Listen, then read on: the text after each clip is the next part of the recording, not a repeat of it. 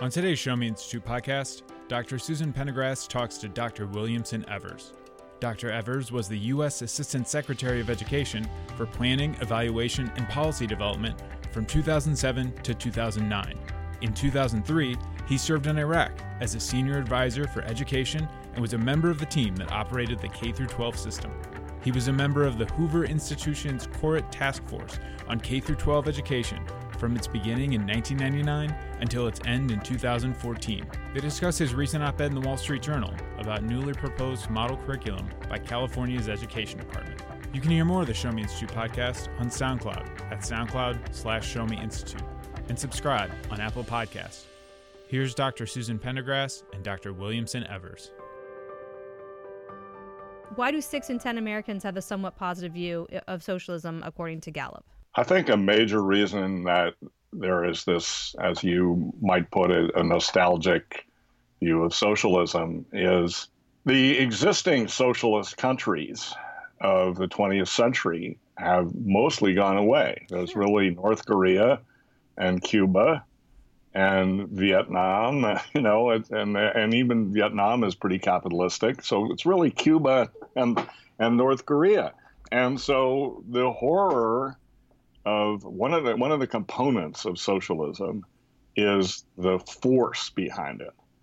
The secret police, the forced labor camps, and so forth, which you do see in North Korea, and so forth.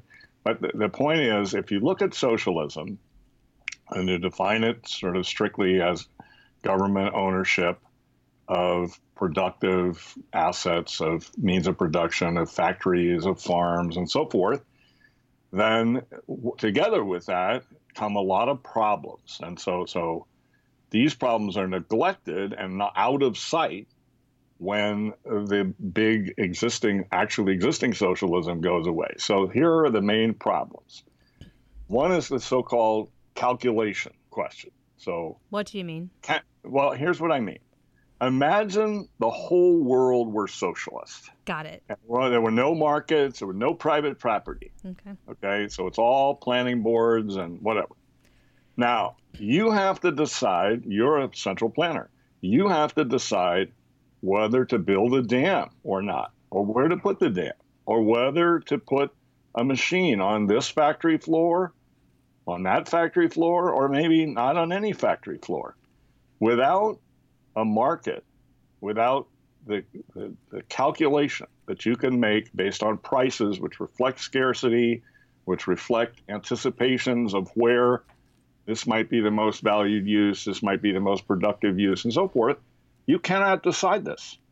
So you don't have... you're flying blind. You don't have Apple, you don't have the internet, you don't have Disney, you don't have Coca-Cola. Like, those things wouldn't happen in that situation because there's no incentive to innovate. Right. But it's also that they just are flying blind. They can't know what is a productive use of a resource.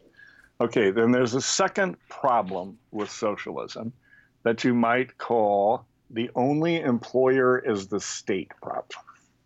So now, if you are working as a farmhand, you can go to different farmers. If you're working as a factory hand, you can go to different factories. If you're an intellectual, you can go to different think tanks.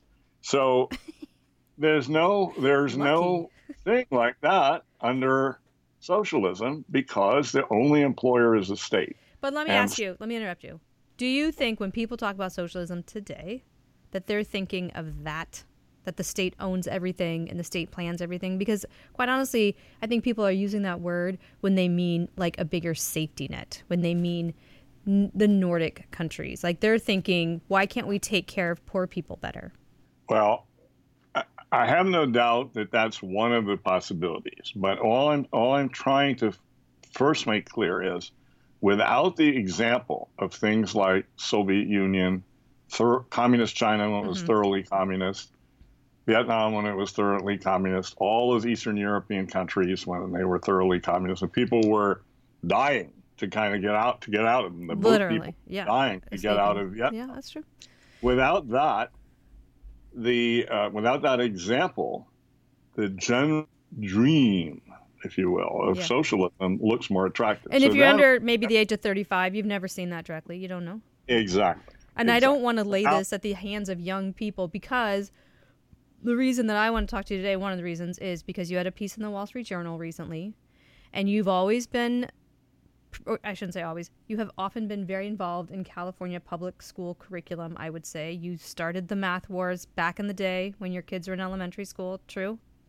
True. Okay. And you were involved in the 8th grade Algebra for All, right? Or you were in the math curriculum committee for the state. So you've been directly involved. And just to give you a tip of the hat, you also went to the Green Zone in Iraq and worked on their education system. Yes. I ran the school system in Iraq in 2003. So you're not just somebody with an opinion. You haven't, right? So and then of course you're Assistant Secretary of the Department of Education. So you had an article or an op-ed in the Wall Street Journal recently where you said there is new curriculum in California that may or may not become mandatory. There's a chance it will. Yes. And this curriculum defines capitalism as a means of power and repression?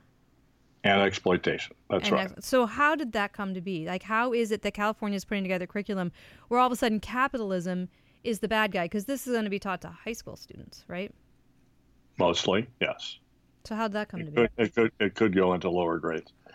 Well, I think this field of ethnic studies has been affected by identity politics and by ideological views that draw on Marxism. I mean, the definition that's in there is that the workers are exploited because their surplus value is taken by the capitalists. Okay? This is 19th century, so 1800s, Marxist theory that all value is produced by labor and so forth. And this was disregarded at the end of the 19th century, the end of the 1800s, by the marginal revolution. And under the marginal revolution, a worker is paid not according to reproducing future labor, which the Marxists think, but according to the worker's marginal value productivity. So it's a marginal analysis. It doesn't treat labor and capital and land as just lumps. It looks at the marginal pieces and what each laborer is adding. And it's just wrong. Okay, so why in 2019 is that coming back? I was just talking to my colleague about The End of History and the Last Man by Frank Fukuyama. You know this book? Right. He said that we would evolve only towards liberal democracy, and the idea of socialism and communism would never return. Why is capitalism getting a bad name? He was writing at the time that the communist states broke down in the late 1880s, 1980s. 89, yeah. We had a big shock with the recession of 2008. And this left an opening for various socialist critics. And they claim, wrongly, that somehow untrammeled, unfettered capitalism did this, when really it was central banks and their inflationary practices, the Basel rules about how you could label different units of investment, the community rating rules for banks and lending to now they're saying this was all government intervention, not a pure market. But now it's like you've got student loan debt and you can't buy a house, and it's hard to be. Student loan debt is a product of government programs. I mean, but it's like, I think it's being built as like you can't get ahead because the capitalists are keeping you down, and that's a very intoxicating statement. Well, there's always been a component of the intelligentsia, a component of brain workers, thinker people that don't work with their hands, that dream that they will run the society, that they will somehow be the technocrats, they will be the people that. So it's okay if we put this in place because we'll be running it. Yes, they think that, but they forget that in reality, because people are not like pieces on a game board, they have their own projects that they want to accomplish. You need a secret police. You need forced labor camps because people will not go along with what government planners say. And the dream of the democratic socialists is that we'll have endless meetings to decide all these questions, like where to put that dam or whatever. But the truth is, people don't want to go to endless meetings. All right, I do not. A few people are different and they want to go, but most people don't want to go to endless meetings, and they still have the calculation problem, even if they go to endless meetings. So what do you think the chances are that any socialist type policies will actually take hold in the near future in the U.S.? I mean, Green New Deal kind of comes to mind, but like, what do you think? Are we really at risk? Because, are we really at risk? Yes, because these socialist leaning politicians have a coherent, or more or less coherent, I don't want to be too nice to them, view, and they're pushing it hard. Mm-hmm. So this is like a way too exaggerated example. But during the French Revolution, the Jacobins knew what they were doing. They wanted to kill all the royalty, kill all the nobility, destroy the church, create a religion of reason, change the calendar, all the stuff. They knew what they were doing. The moderates didn't have an alternative. And so everybody got dragged in the Jacobin direction. And interestingly enough, the leading current magazine of the socialist tendency on the left is called the Jacobin. But never heard of it. But I will say that, like, we're out here in Missouri, so what happens in California we can write off as like, that's California, they're crazy.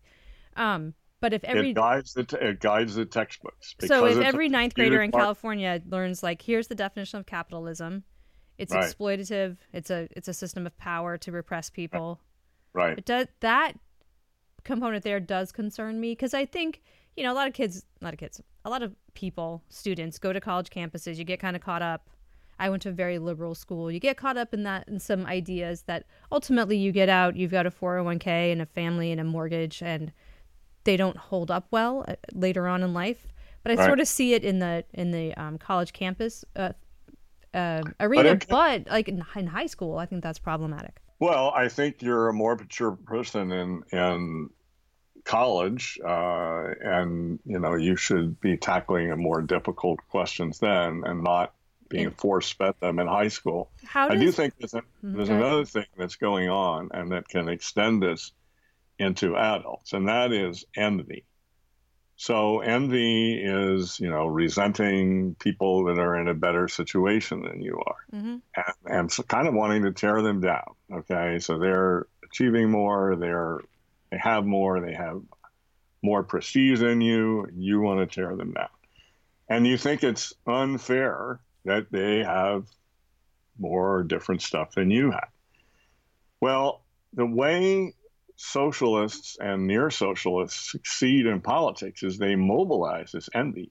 We can never get rid of envy. It's just part of human nature. Sure. But we can have restraint about envy. We can recognize it. We can say, I don't want to, it's one of the 7 deadly sins. I don't want to covet my neighbor's car.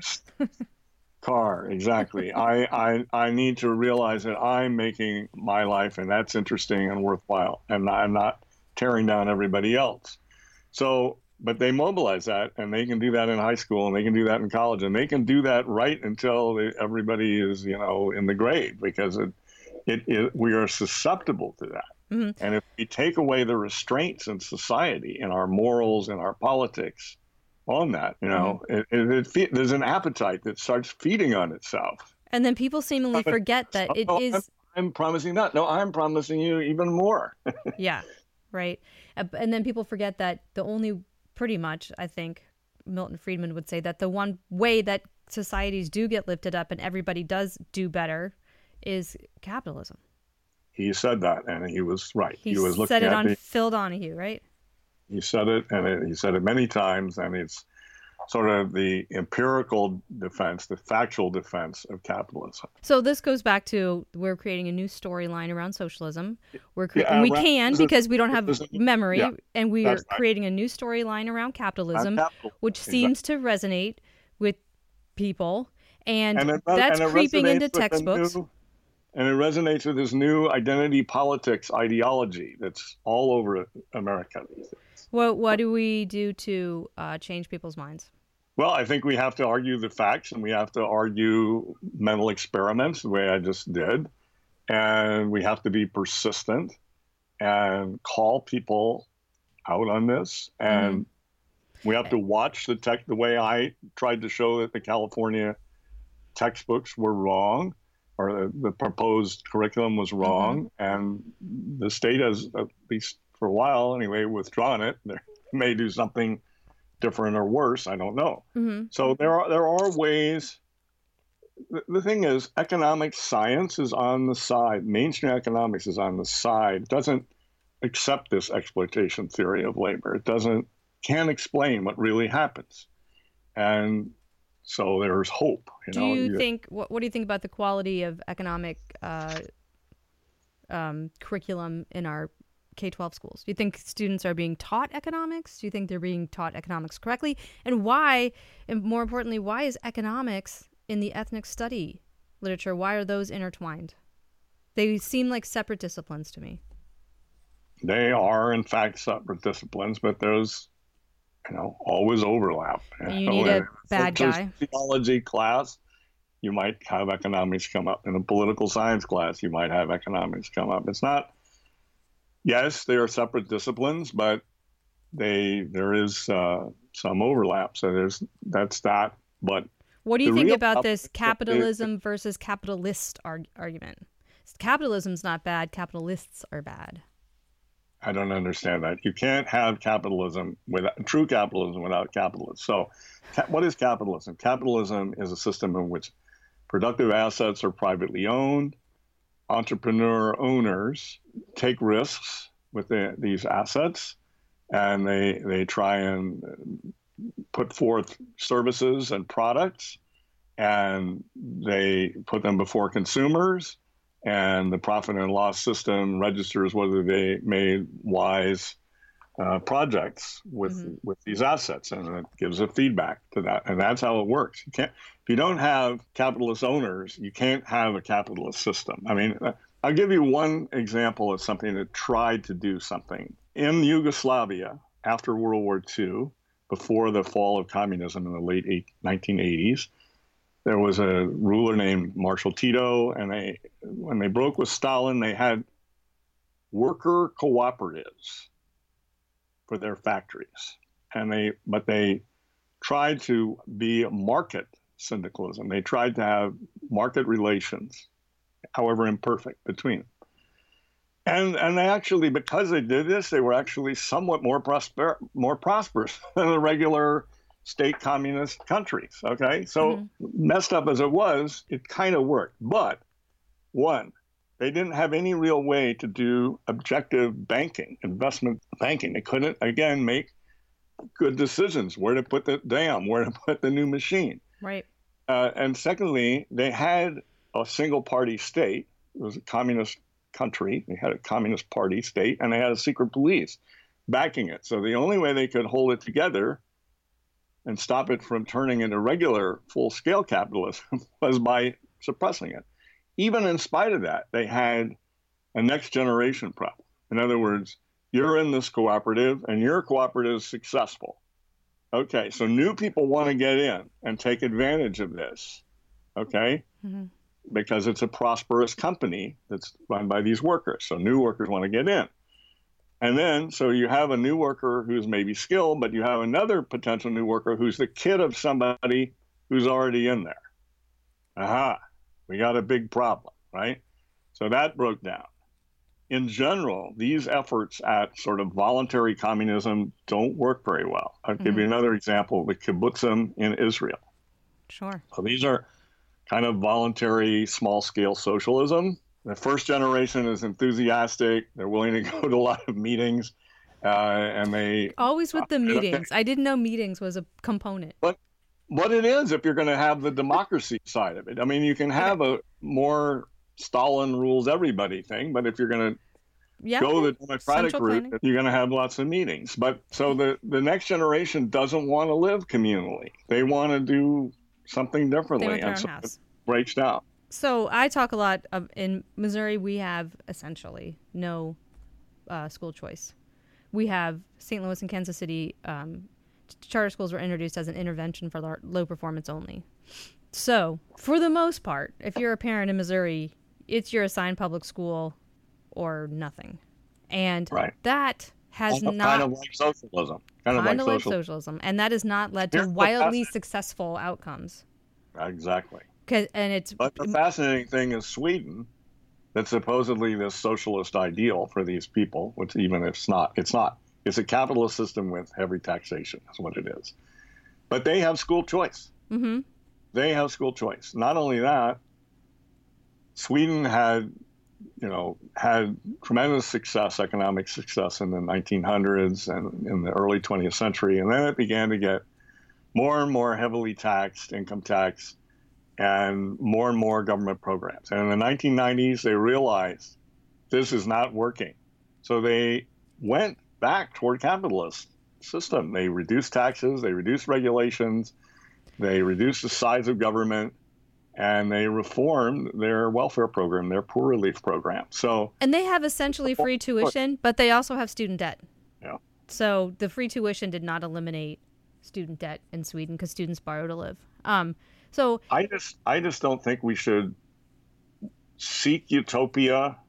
We can seek a free society. We can seek fulfillment within a free society that encourages honesty and encourages lawful behavior and so forth.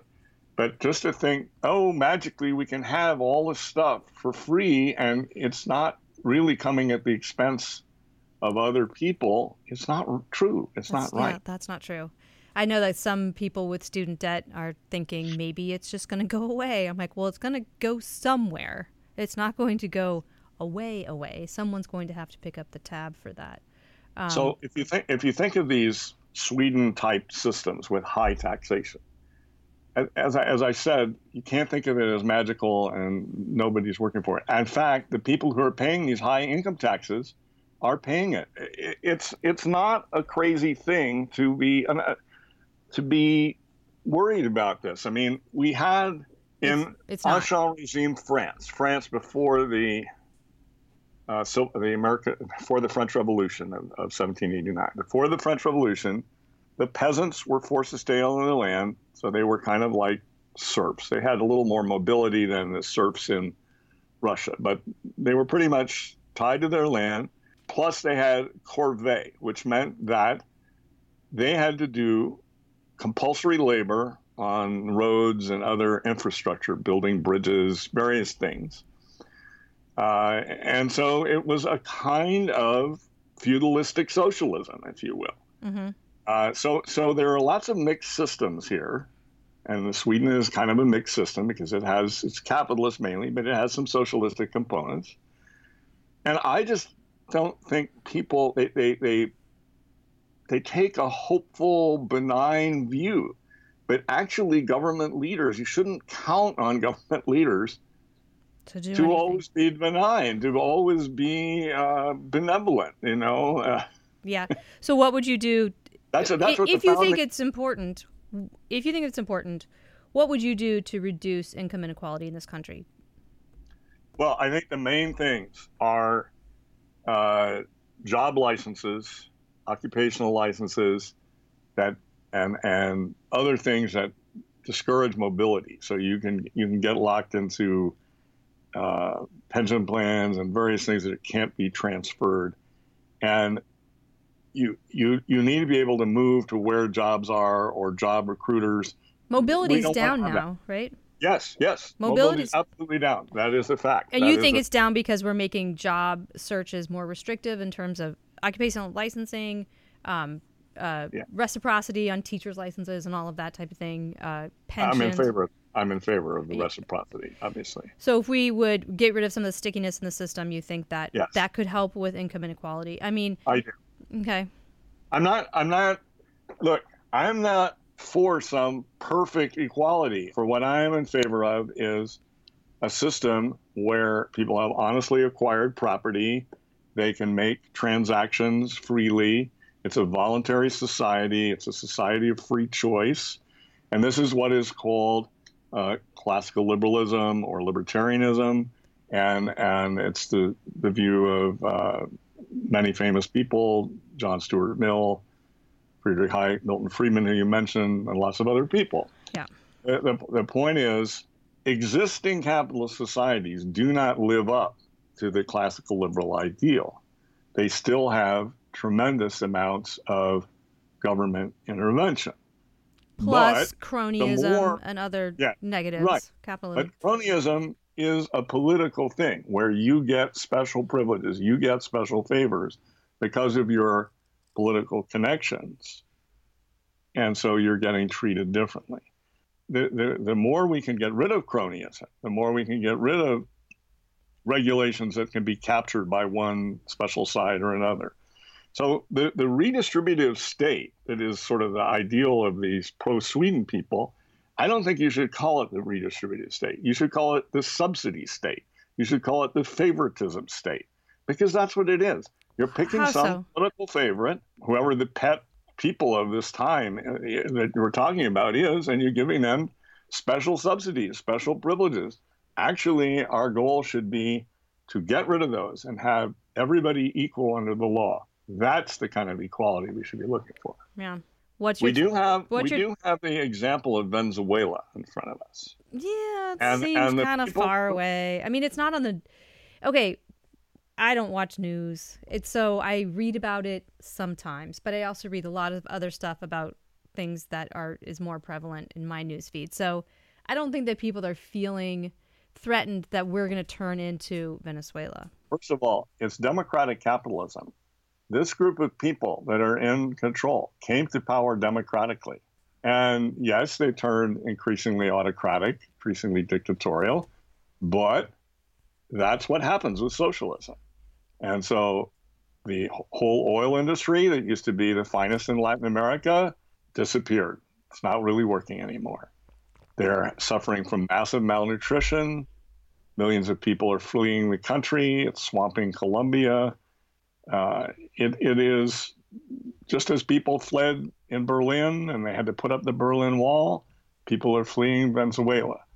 And, they're all over Florida. So, it's not something, yes, American news may not have covered it as much as I might like, but it's there. It is. You're right.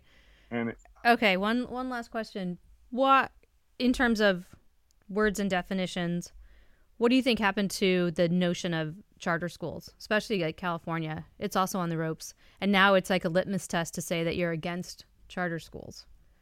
And they're being held up as scapegoats of resegregation and scapegoats of, ruining public school districts and neighborhood schools. What's your take on that? Well, I think that these themes that you just stated have been there from the earliest days of charter schools.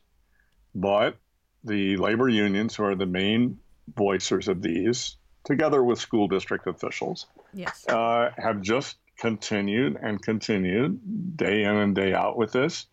And although there is a charter school constituency, it's not as well organized, it's not as full-time, it's not as well funded, and it's not as do or die somehow, The unions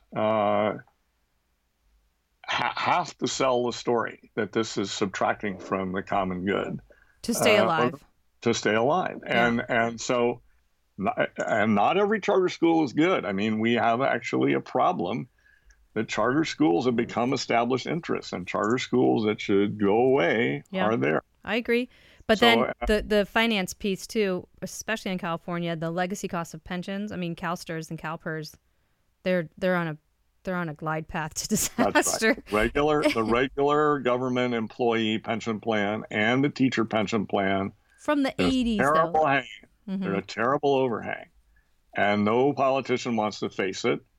And that is certainly a deep background of this. But I think the main thing is that the teachers' unions have persistently, in every state, talked them down.